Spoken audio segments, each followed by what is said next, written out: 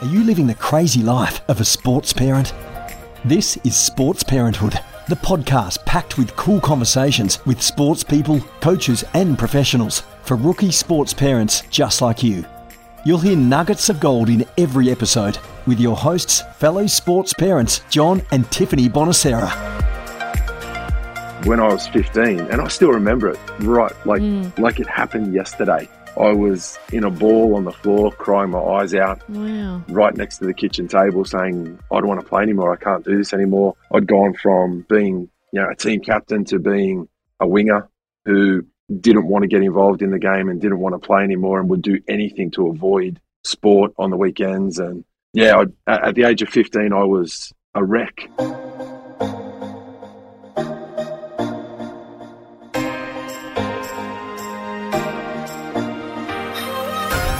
This week on Sports Parenthood, our guest David King speaks honestly and openly about his early success as an athlete, his natural talent and, in his words, being washed up by the time he was just 15 years old. He talks about his world imploding, then coming back to sport where he was on the cusp of a professional career in rugby league before deciding to walk away. You'll hear how he reflects on that moment now. For David, a mental skills coach, director of administration at a school in Sydney, teacher, endurance athlete and charity director, his early experiences have led him to appreciate the importance of character strengths over skill. He's developed a new program called WISPA, W-I-S-P-A, which he'll be launching in the US at the end of this month. To give you a taste of David's work, John and I did a short survey prior to our interview and he unpacks our answers on the show. You'll find them interesting and spot on. Plus, listen in for David's story about an extraordinary situation he found himself in during an ultra-endurance event. It is genuinely unbelievable. This episode has it all, and here's where it all started. I guess pretty similar to most Aussie kids, sport was everything. And I came from a family where older sister who was madly into netball and was sort of a bit of a tiger when it came to netball. She was just ferocious and determined. And I guess we learned from a young age that was celebrated in our house to be successful. So myself and my little brother were mad for footy and we lived footy. And again, we lived because Dad lived footy. So we sort of learned from a very young age that footy was everything. There was no such thing as cricket in our house. There was no such... Fair enough too, no. I shouldn't say that. I think, Tiff, it's only referencing the time frame. Yes, the games are so bloody long. And how long it takes. Right, yeah. So it's crazy to think that I speak to a lot of my mates and they're like, oh, yeah, played cricket in the summer and we did a bit of this, bit of that. But for us, it was footy 24/7, 12 months of the year. If we weren't playing it, then we were training for it or practicing it. So, yeah, footy was everything for us and was everything for our family. So we spent our whole weekends traveling from sports ground to sports ground, playing for multiple teams at a time. Not sort of you play for one team. For Dad, it was, right, we can get you into a couple of teams and you'll play for them. You sort of get you, I don't know whether he had read the 10,000 hours analogy, but I think he tried to get it. He tried to get him in by the time we were 10. So we were obsessed with sport. And I guess with that came certain expectations, and rightly or wrongly, we sort of, I guess to preface it, my parents are my heroes. Like my parents are my best friends, and still to this day, the people I look up to most. Absolutely love them to bits. However, it was a tougher upbringing when it came to sports. Mm-hmm.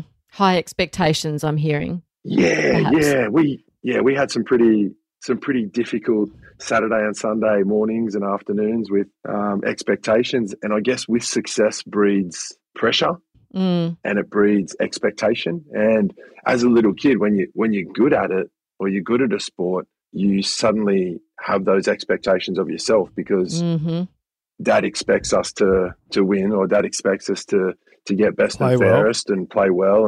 And so absolutely, he had every right to expect that we would succeed every weekend and play well every weekend because we had that ability as kids. Mm-hmm.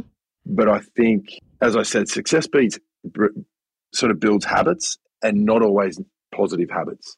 Sometimes negative expectations get get lumped on you from a very young age. And we loved our sport and still love our sport. But I think the pressure got to a point where when we became a little bit older, it showed a bit later in our careers. And I think our junior sport was lots of fun, but the fun was on a knife edge with expectation from a very young age. So it was it's a really interesting analysis, looking back. Yeah, and we can joke about it now. We can have those laughs with mum and dad about it now. But from a young age, I still remember the pressure from a very young age. So can I just ask you said that sort of moving between a junior and I guess moving into adolescent sport, you said that it showed. What does that mean exactly? What did you mean by that? We were very lucky, I guess, talent-wise. I guess we were blessed with maybe the good fortune to have good hand-eye coordination and kinesthetic sense and whatever you want to call it. But we succeeded as my brother and I as footy players at a young age. But there came to a point where the love had gone out of the sport at an early age, and I suffered a crisis of confidence when I was 15. So I'd gone from best and fairest, and I was very lucky. I played in some good teams, but when I was 15, and I still remember it like it happened yesterday. I was in a ball on the floor, crying my eyes out. Wow! Right next to the kitchen table, saying, "I don't want to play anymore. I can't do this anymore." I'd gone from being, a team captain to being a winger who didn't want to get involved in the game and didn't want to play anymore and would do anything to avoid sport on the weekends. And at the age of 15, I was a wreck, a basket of nerves, and I didn't want to play anymore. And it was a huge fall from grace. And I imagine it was pretty hard to witness as a parent. So, by the time I was 15, I was washed up and done. Wow. And when I was 16, I took a year off the sport and I was like, no, I'm done. I don't want to play anymore. And that was probably the circuit breaker I needed as a little kid to sort of understand what I was doing and why I was doing it. Just took the pressure off for a year. And then now as an adult, I understand what was going on. But as a kid, my whole world was sort of imploding at that point. So you said you're 16, you had a year off, and I can imagine it would have been a tough time in terms of, your identity perhaps being wrapped up in being known as a sports person, and obviously then you've mentioned the expectations. So how did you navigate through that? You mentioned the year off with those, I guess, feelings of identity and perhaps expectation going from someone who played every week and who was obviously known for that. And all of a sudden you're not playing footy and everyone's saying, what are you doing? How did you navigate that? In retrospect, I didn't understand the reasons to why I was not loving sport. And I didn't understand that it had anything to do with motivation. I think at a very young age, we're taught about intrinsic and extrinsic motivation. And it's not till I became much older and sort of have immersed myself in the psychology of sport that it was probably the introjected and the identified motivation that I was struggling with. I was doing things out of guilt. And what we don't understand is that a lot of kids will do things from an introjected motivation point of view, where they'll do things because they feel like they should, or they feel like their mates are doing it, or they feel like mum and dad want me to do it, or I've always done it, so I have to keep doing it. That's literally almost word for word what our 15-year-old daughter said to us about a month ago. She's just stopped competitive swimming, and she actually just woke up one morning, and it wasn't anything like you're describing in terms of a let's call it a crisis. It was her waking up and doing exactly what you just said. That was what she expected of herself. That's what she thought we expected of her. That's what she said. She linked swimming with going to school. That's all. Like you wake up and you swim, and then you wake up and then you come home and you shower and you change and you eat breakfast and you go to school. And she woke up one morning and said, I actually don't have to do this. I'm doing it voluntarily. Wow. Yeah, of her own volition. And then we obviously got into some deeper conversation around that, and she's subsequently having a break. And it's interesting because I feel what you were describing then, the reasons why, and I think you used the term introjected. I'm not really sure what that means, to be honest. Can you clarify that a little deeper for us? as we tell kids, there are two types of motivation intrinsic and extrinsic, but there are actually 4 types of motivation. And the introjected motivation is that it's an internalized motivation, and we do things out of pressure and guilt. It's not for us. So I guess from an adult perspective, the equivalent would be, I'm going to the gym because I want to look good. I don't enjoy the gym, but I'll go. Or I'm going to the gym because everyone else goes and they're feeling motivated and then they're looking good, so I better do it. But it's not something that we really get any sort of internal value out of. So as a young kid, we do those things because other people expect us to, and because we feel guilt that all of our friends are doing it. So I didn't realize that at that age I was doing things because I had to do it and because other people expected them. And I guess then it started to become, well, like you said, Kingy, you're great at sport. Why are you giving up? And for me, I was like, well, I don't want that to be who I am, the label that I carry around. Like, I still want to just be good at sport, but I don't want to feel like I have to win the game every week, or I have to make a rep team, or I have to train 5 times a week, or whatever it might be. But I felt that at a very young age, that it was something I wasn't comfortable with. And what we don't really understand is that motivation is a fluid process. You have to build it. But at the same time as building motivation in kids, you can lose it. And so over time, kids lose motivation incrementally due to experiences, or due to friendships or movement or coaches or other life pressure or whatever, teammates. Yeah, you can have one teammate that you don't align with, and it can change your entire life. That's it. Your motivation towards it. Yeah, and we take it for granted. We just think, oh, okay, kids are motivated. They want to do this. And then we just think that that's black and white. Right, they're motivated. We don't have to worry about that anymore. They're playing. But it is it's a fluid process that we have to continue to reinvigorate kids and keep the fire burning and find out why they do things and build that motivation continually, so that you don't come to those crossroads for some kids and they're like, what am I doing this for? Why am I doing this? I didn't even realize I hated this. It's so interesting. Mate, look, it really you're is describing it. And thank you for being so honest. Yeah, about I was going to say your transparency is fantastic, because it we can obviously learn gives from us this a wonderful platform to keep speaking from as well. And mate, obviously you and I have known each other a long time, but to be honest with everybody else, we haven't connected in recent years. And after hearing you speak then, so much of what I saw in you in your late teens, early 20s, when we were linked considerably and spent a lot of time together, including playing sport, I just remember you as someone that I looked up to and went, mate, how good is this bloke at playing sport, but being so humble doing it and being almost dismissive of your talent and ability. And I say that with credit, not...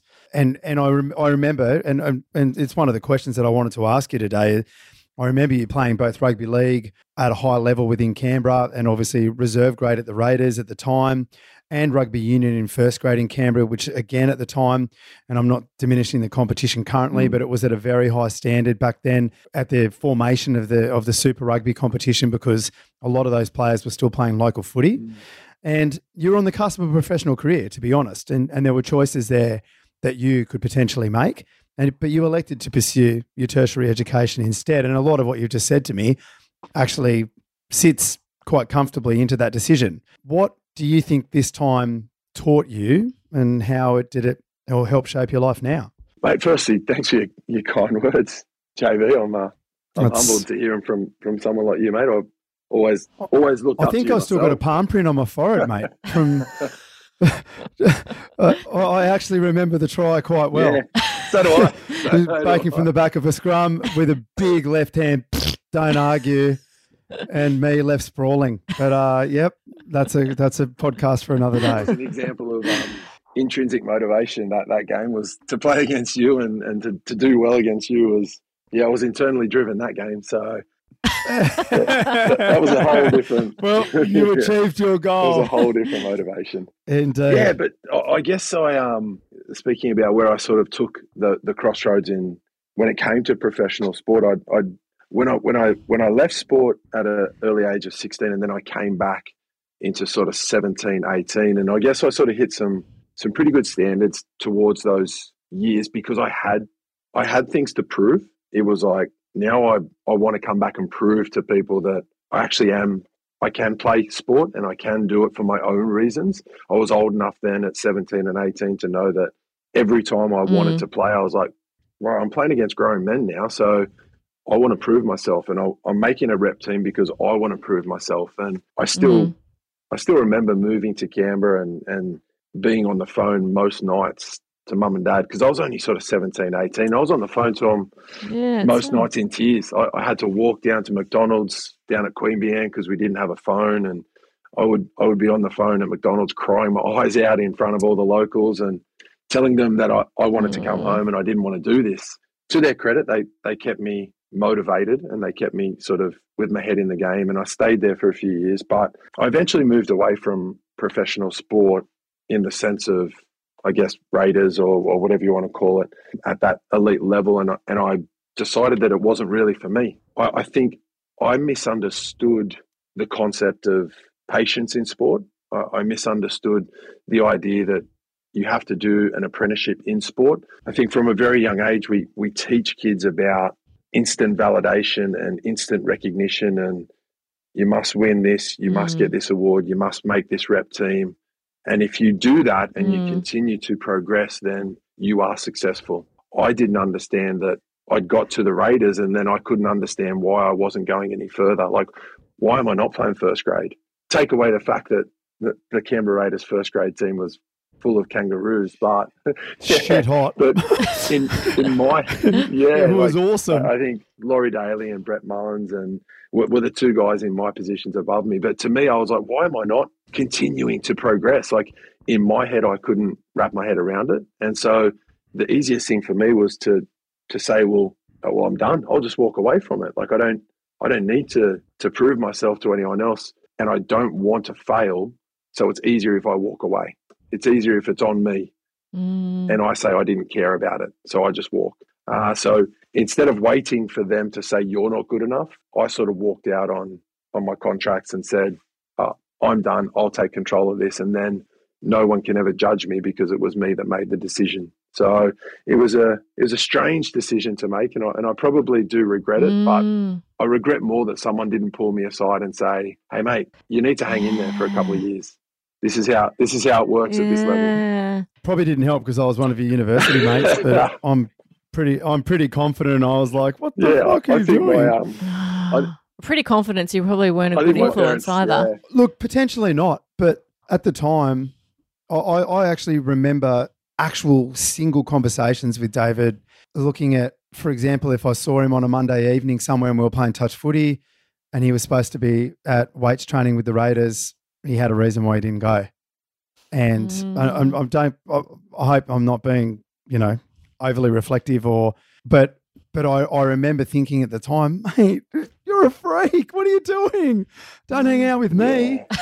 Go and hang out with Ricky Stewart. Yeah, I mean, that says a lot about your company, mate. So I was obviously different headspace, and I think that's we often forget as adults and especially adults who are involved in sport as part of our life, that we often forget that it's a very different headspace for younger athletes and adolescents. And we forget that our world as adults is so full of different balls to juggle and complexities, and we can't understand why an adolescent headspace is not the same. But for me as a 16, 17, 18-year-old, 19, 20, whatever it was, I was still pretty young. And to me, it consumed my thoughts, failure and not achieving success. So that was all my world. And I didn't have the sort of, well, I've got to balance a job and pay bills and look after the kids and, do all these other things. So when other people said, what are you doing? For me, it was like, you know what? I just need to pop this balloon because it's taking up so much of my headspace. I need to just walk away from it because no one's giving me any tools or strategies to deal with it. They're just saying, why aren't you doing it? Like, why aren't you succeeding? Like it just sort of was more pressure. Do you reckon if it was happened at a different time, like fast forward a bit, that, things kind of would have got to a point, like those tools may have been more available, like down the track. Certainly. It was just not it was necessarily, a time of life. Do you know what I mean? Like in professional sport, the advent of working in that mindset space. It wasn't. It was in the being a formative time, if not there, really. Look, I think one of the things that's developed in professional sport, probably more so over the last 10 to 15 years than 20 odd years ago, is that you used to, this is football, leave your troubles at the door, but now it's a warts and all. Mm-hmm. We accept you for who you are. You are the whole person, and we understand that there are barriers and hurdles and things in your life that we need to help you take care of in order for you to play your best football. 100%. But I wouldn't have thought that was probably widely, that philosophy wasn't widely used. It wasn't. Yeah. So perhaps it is a time of life or a time of societal life, not in Dave's life particularly, but late 90s, it was just like, you're in professional footy, just get on with it. You're hard enough for you. Get on with it. Yeah. Absolutely. And now it is it's a really different space, and obviously you have some insight into that. So now I'm interested, I guess, that you're able to probably use some of those lessons that you learnt coming through, those early years in sport and after in your role as a school teacher. We'd love to hear more about some of the values and philosophies that are central to your teaching, and how you've spoken a bit about motivation in particular, and how encouraging. How to encourage, I guess, adolescents to stretch themselves. Yeah, or just be the best version of themselves. Yes.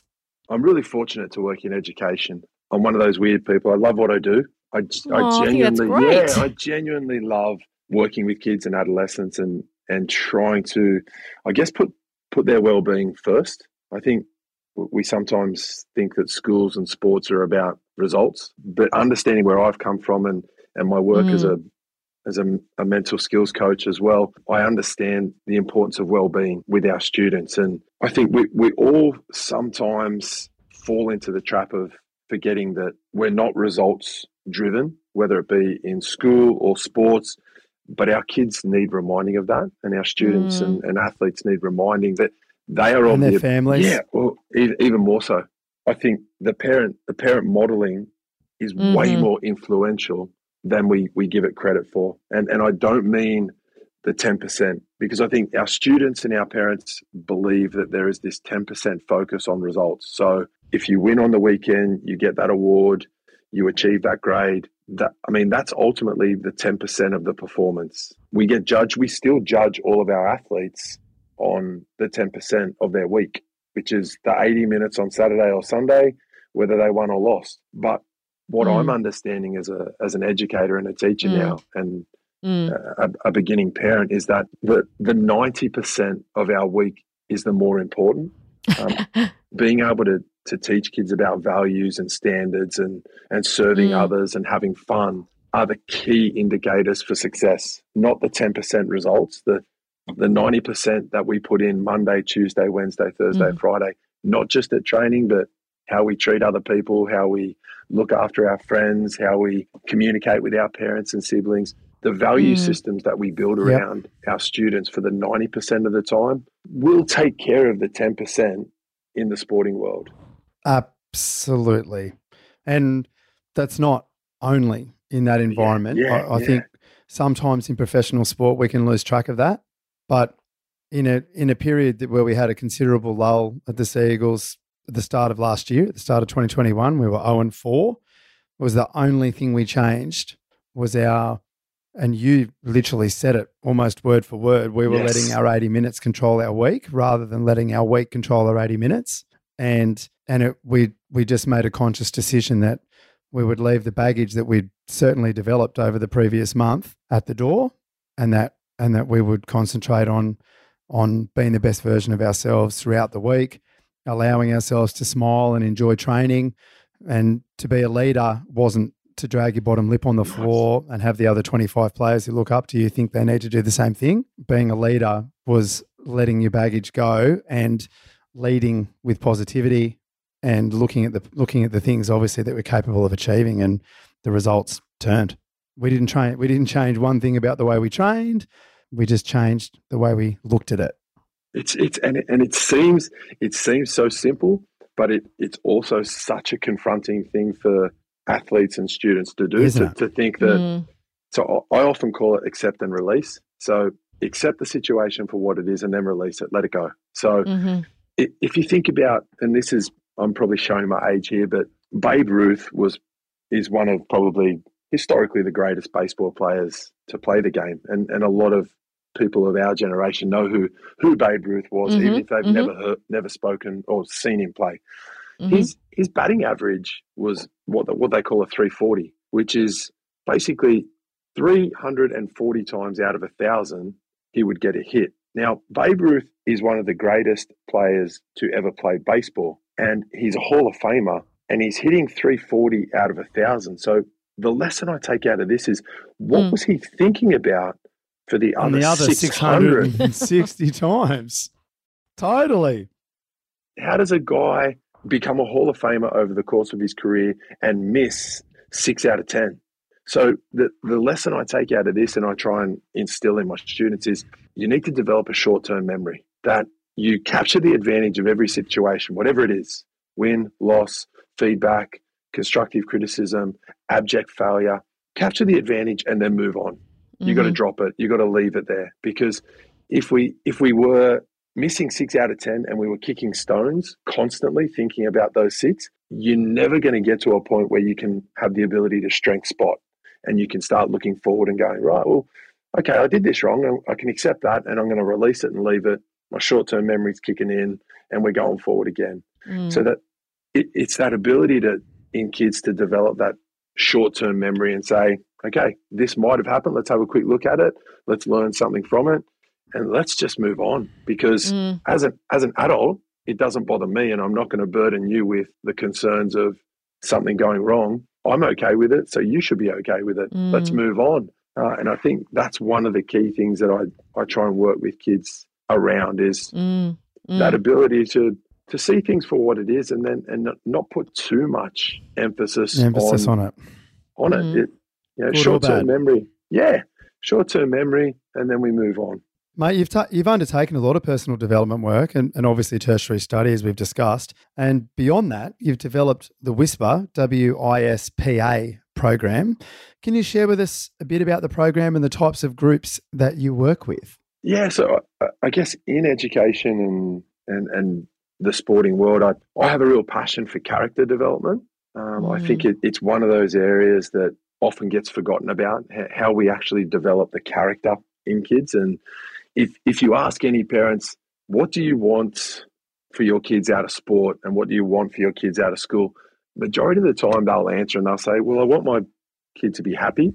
I want him to be brave. I want him to be curious. I want him to have a zest for life and a love of learning. And then we put them in sport and school and we don't do anything about it. We teach them maths. We teach them English. We teach them STEM. We teach them how skill development and how to kick and how to tackle. But we don't teach them how to be brave or curious or creative. So the WISPA program is just a very simple program that I developed that would hopefully improve our character development in kids. So it's an acronym for the program, the structure of WISPA. We watch something that's really interesting. We investigate it with some questions. We share our answers. We plan how we can get better at that character strength. And then we do an activity which embeds it and really makes it part of our daily life. So the WISPA program is going to be launched in July.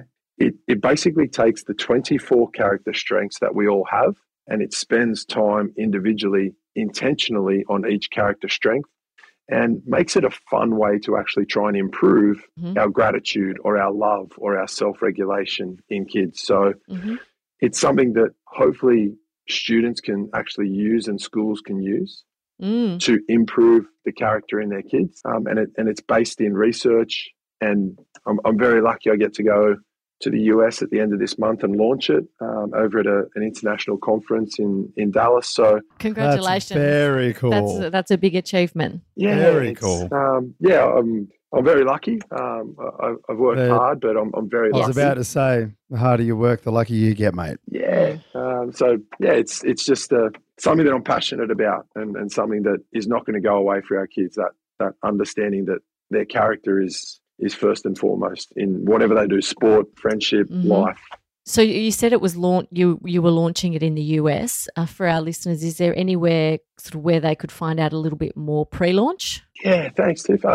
It's so at the moment it's live on the internet, and it's great. It's simply whisperwellbeing.au. Yes. So WISPA, and I've put up the sort of the information on there and a couple of sample lessons. If people wanted to say, well, how does it work, and can I have a go at it? Sure. So it's going to continue to grow as the year goes. So we're going to release different character strengths every week from July onwards, so that people can sort of use it as they see fit. But at the moment, it's at whisperwellbeing.au, and it's there as a framework so people can have a look at it and get in touch if they've got any questions or feedback. Now, is this where we step in with something an activity that we've just completed, David? Hey, love that. Okay, awesome. Let's sort of see how we go. We're going to see how you might want to just give a little bit of an overview of the questionnaire that John and I have completed pre-interview, and we can run through some results to perhaps share a few home truths about us. So, unbeknownst to the listeners, I sort of flipped this on its head, and I was like, these two get to ask all the questions and put the pressure on. So I sent through a survey to John and Tiff and asked them to complete it prior to this. And it's a survey that reveals, and the way I use it with students and adolescents and even athletes to help them understand their story. Part of the work I do is to try and help kids and students and athletes understand their story. And we often have two stories. We have a story that we present to the world. I'm this young, confident athlete who has everything working for them, and I'm, I've got all these skills. And then we have this other story that we only look in the mirror at home in dark places to ourselves. And usually these stories are separate, and we try and keep our own story and insecurities and fragilities away from the public story. And so this survey is a quick survey to help you understand a little bit about yourself. Now, what I've asked John and Tiff to do is to fill out this survey, and they're gonna give me some numbers in a second, and I'm going to tell them what those numbers mean, and then we'll see. So we've got numbers, but we're very curious as to what particularly because we're like reversed. We're very different. Amazing. Completely. Amazing. Okay. So the numbers, so what these guys have had to do, they've had to fill out this form, and they've had to rank certain words in order of best fit. So this applies to me as number 1. This doesn't apply to me as number 4. So can you give me your scores across the 4 columns? So this is for me, David, okay? Yep, go. So column 1, I'm 38. Yes. Column 2, I'm 24. Column 3, I'm 21. And column 4, I'm 31. Okay. And John, yours? I am column 1, 28. Column 2, 40. Column 3, 23. Yep. And column 4, 23. Amazing. Wow. Okay. So basically what these columns mean.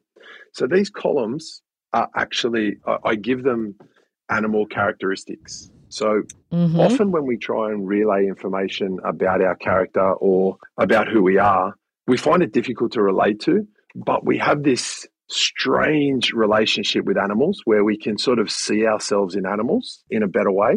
So the first column indicates lions. The second column indicates otters. The third column is golden retrievers. And the fourth column are bees or killer bees, what we call. So let me give you a little bit. Right. So Tiff, you've scored highest as a lion. Yeah. And your second highest, you went with bees, which is killer bees, let's say. So as a lion. So what does that say about me? Yeah, good. So John, you might be in a better position to actually agree or disagree here, but let me tell you and see what you think. So lions are leaders. They like to be in charge. They like to get things organised. And if John's shaking his head, he's saying, no, that doesn't apply to Tiffany. I'm actually just, my eyebrows are going straight up and down like Yep. So This is correct. yep. So they're decisive. They're not good at watching or listening. They like to be in there. And if no one's taking charge, they'll often just jump in and take charge. They're confident, self-reliant. Yep. So the strengths of a lion, obviously decisive, achievement-driven. They're independent. They take initiative. They're risk takers, and they're competitive, as a lion, as you would imagine, is. So Tiff's competitive about vacuuming. Is this? That's great. So is this sort of true? Yes. True. Now, To be fair, it is true. It is 100% true. this is. And what about as a killer bee? Right. So let me show you that the lion has a lot of attributes, but it also has a few obstacles. Right. So a lion can also be impatient and blunt and a poor listener. They can be impulsive. They can be demanding. They can run over people who are slow to act. They get quickly bored. So a lion is great to have all these really positive attributes. But No, it's good to weigh up with the not helpful. When we use this, as with kids or with athletes, it's good for those athletes to understand that as a lion, you've got some really positive attributes, but you also have some attributes that other people can be perceived this way too. Yeah, find difficult to deal with. So as a killer bee, which you scored pretty high with as well, bees like to do things by the book. Like they're quite analytical and methodical. They're sort of accurate and detail orientated and really industrious and thorough. But they can also be a bit too critical of themselves. They can sometimes be perfectionist, maybe impatient and oversensitive sometimes. So there's a really industrious around killer bees who like to get things done and have really high standards, as you can imagine a bee would. Like they need to do certain things and get it right and thorough and details. But that can also cause issues when it's a need to be over the top, to be perfectionist, or a need to be, hard on themselves. They struggle with that sort of concept. So you scored really high. I would definitely agree with that. Yeah, so that sounds accurate on both sides of that. Yeah, okay. So when we understand this about ourselves, we can start to understand how we use that for our own benefit, but also how it's going to influence other people around us and how it's going to affect other people around us. And that self-reflection is key. Yeah, that's amazing. Yeah, so John, which is really interesting, scored high in the otter. Well, he was quite high in that column too, wasn't he? Yeah, What's that? So otter was the second column. Otter. Now, knowing John for a long time, if I had to pick, this would be John. So otters are really, really excitable, fun-seeking, social types. They're great at motivating people. Like an otter, like they're the life of the party. They're outgoing. They're great networkers. Yes. They encourage other people. They're the people that people love to be around. So they have this energy about them. They're enthusiastic, optimistic, emotional, sociable, dramatic sometimes, fun-loving. I think he just wants you to stop right there. Yeah. Okay. So, that's not true. I didn't even make a face. I was just listening. So they have all these great strengths, but can also be reactive and too talkative. And they can be a little bit at times not detail orientated, a little bit maybe disorganized at times because they're basing a lot of things on feelings, not thoughts. So otters can sometimes be too excitable, and that at times detracts from what the goal is or what the vision is. So it's really interesting to try and understand who we are as animals, and as I said, what strengths we have, and then how our personalities and characters can affect other people around us. And so I use this with kids, and then I group kids in different ways so a golden retriever, we haven't covered a golden retriever, but they're loyal. No. They're loyal to a fault. Their loyalty.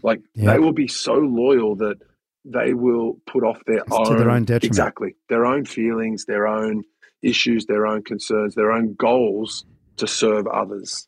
So they often have a lot of friends and no enemies, but they are at times detrimental to their own purposes. So they're indecisive and over-accommodating. They don't like confrontation. They fear change, but they're super loyal, super patient, super easygoing, great team players. So in knowing this about students and athletes and individuals, we can learn how to support them and help them. So knowing that I'm working with a golden retriever means that I have to be a little bit more micro goal orientated. I have to break things down a little bit for them and then celebrate successes a little bit more. I have to work on positivity training for bees or for otters to try and help them understand where they can use their strengths to help other people and serve other people. So it's an interesting way of helping people. It's so interesting. It's really good. Yeah, and it does get you reflecting, which is cool. And that's the idea behind it.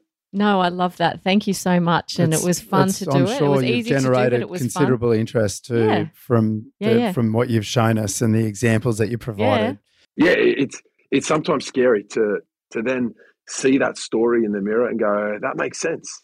Now I can share this story with others. It definitely made sense in your analysis of 100% us, for sure. Yeah, awesome. Thanks for doing that. That's really cool. Thank you for taking the time. No, well, thank you for coming up with it as an idea. It was really good. Mate, on a personal note, and it's aligned with what we've just discussed there with the Whisper program, you yourself have participated in a large number of endurance events. For example, like running across various parts of Europe for your charity that you developed, Have Bear Will Run. Can you talk to us a little bit about your interest in those types of events and about your charity? It all sort of grew out of my time working at Westmead Children's Hospital. So I was working there and working in oncology as an education coordinator and working with the kids who were battling cancer and the families who were battling cancer every day. And it was highly rewarding, confronting, but it was harrowing. Yeah, it was confronting. It was a really tough time to be working there, but I loved every day of it. And I guess in working there, I realized that I wanted to do more and I wanted to do more to help these kids and help these families. So I started, and I'm not a runner, I started running during this time there and decided that I wanted to take on 8 marathons around Australia as quickly as I could, one in every state, in a bid to try and raise money for the kids. And then, so in doing that, I had no idea what I was doing, but I knew that I wanted to do something. So I started getting into endurance running and then realized that it was more mental than it was physical, which suited me.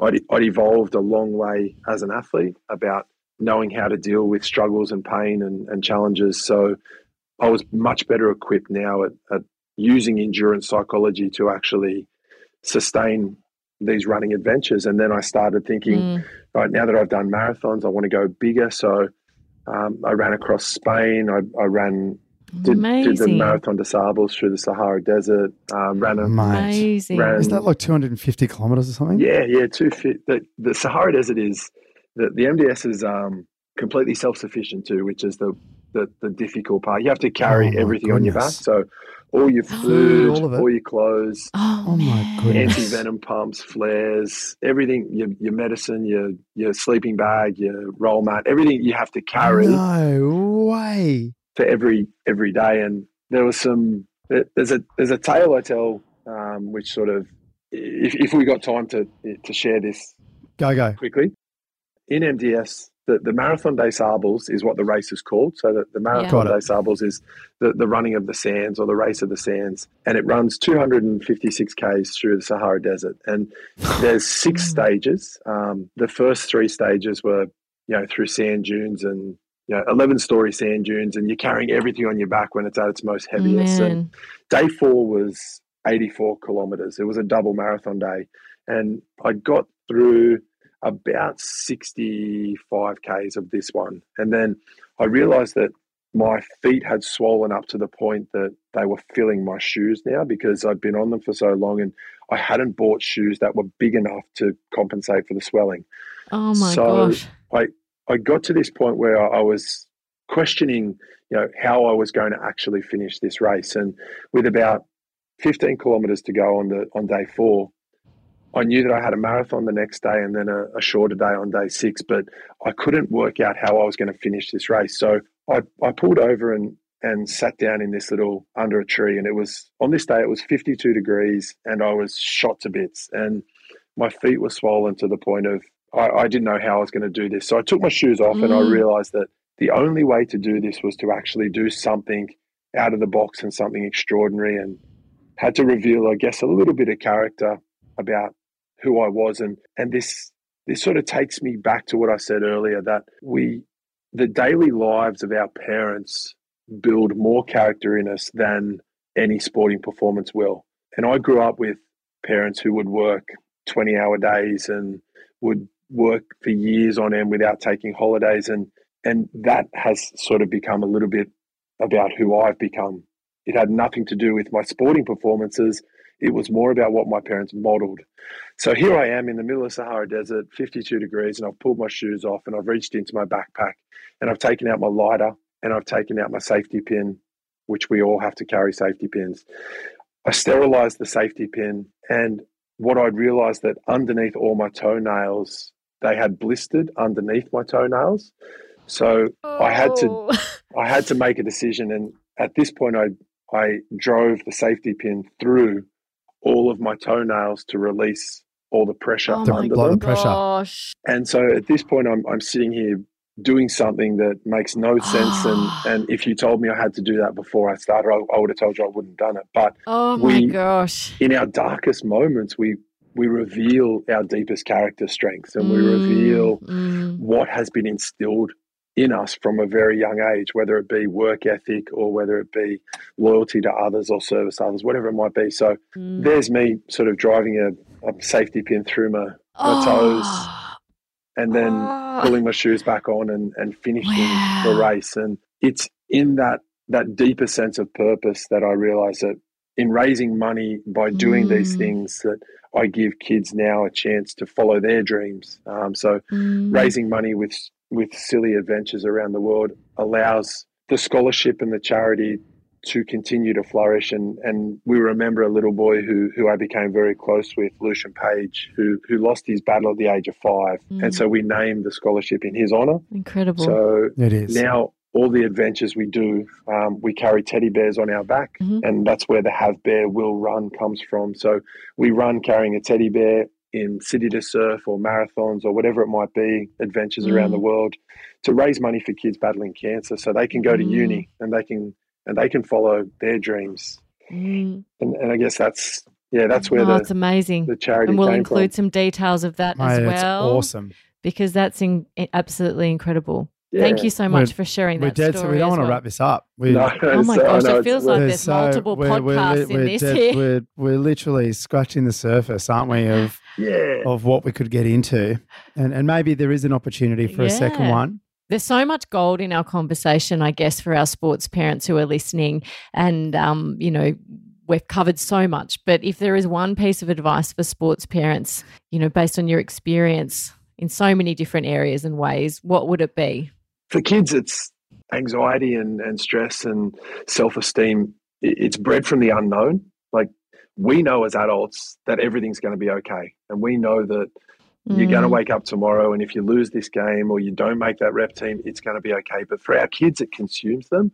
So for me, it's always parent and support foundation first. We need to believe in our kids and let them know that no matter what happens, we believe in them and we love them for who they are as a kid or an athlete or a quirky little sports star, but we believe in our kids first. We're coached second and we're results driven second. So if we can find the fun in sport and we can let our kids know that we believe in them no matter what, and we spot their strengths in every opportunity, I think it goes a long way to give kids that safety net that no matter what happens, my coach, my teacher, my parents, they believe in me and they know I'm good at these certain things, and whether I fail or succeed, they're going to be They're going to be my biggest supporter. They're still going to be there supporting me. For me, it's about believing in people. There's no greater value we can give to anyone than to believe in them. And we all know we've got people that believe in us. We love them and we gravitate towards them. So if we can have that, we do. If we can have that belief in our kids and our students and our athletes, no matter what happens, they're going to be okay. That's gold. Thank you for listening to this week's episode of Sports Parenthood. Please leave a review, share with your friends, or visit our website, sportsparenthood.com.au to connect. Catch you next week.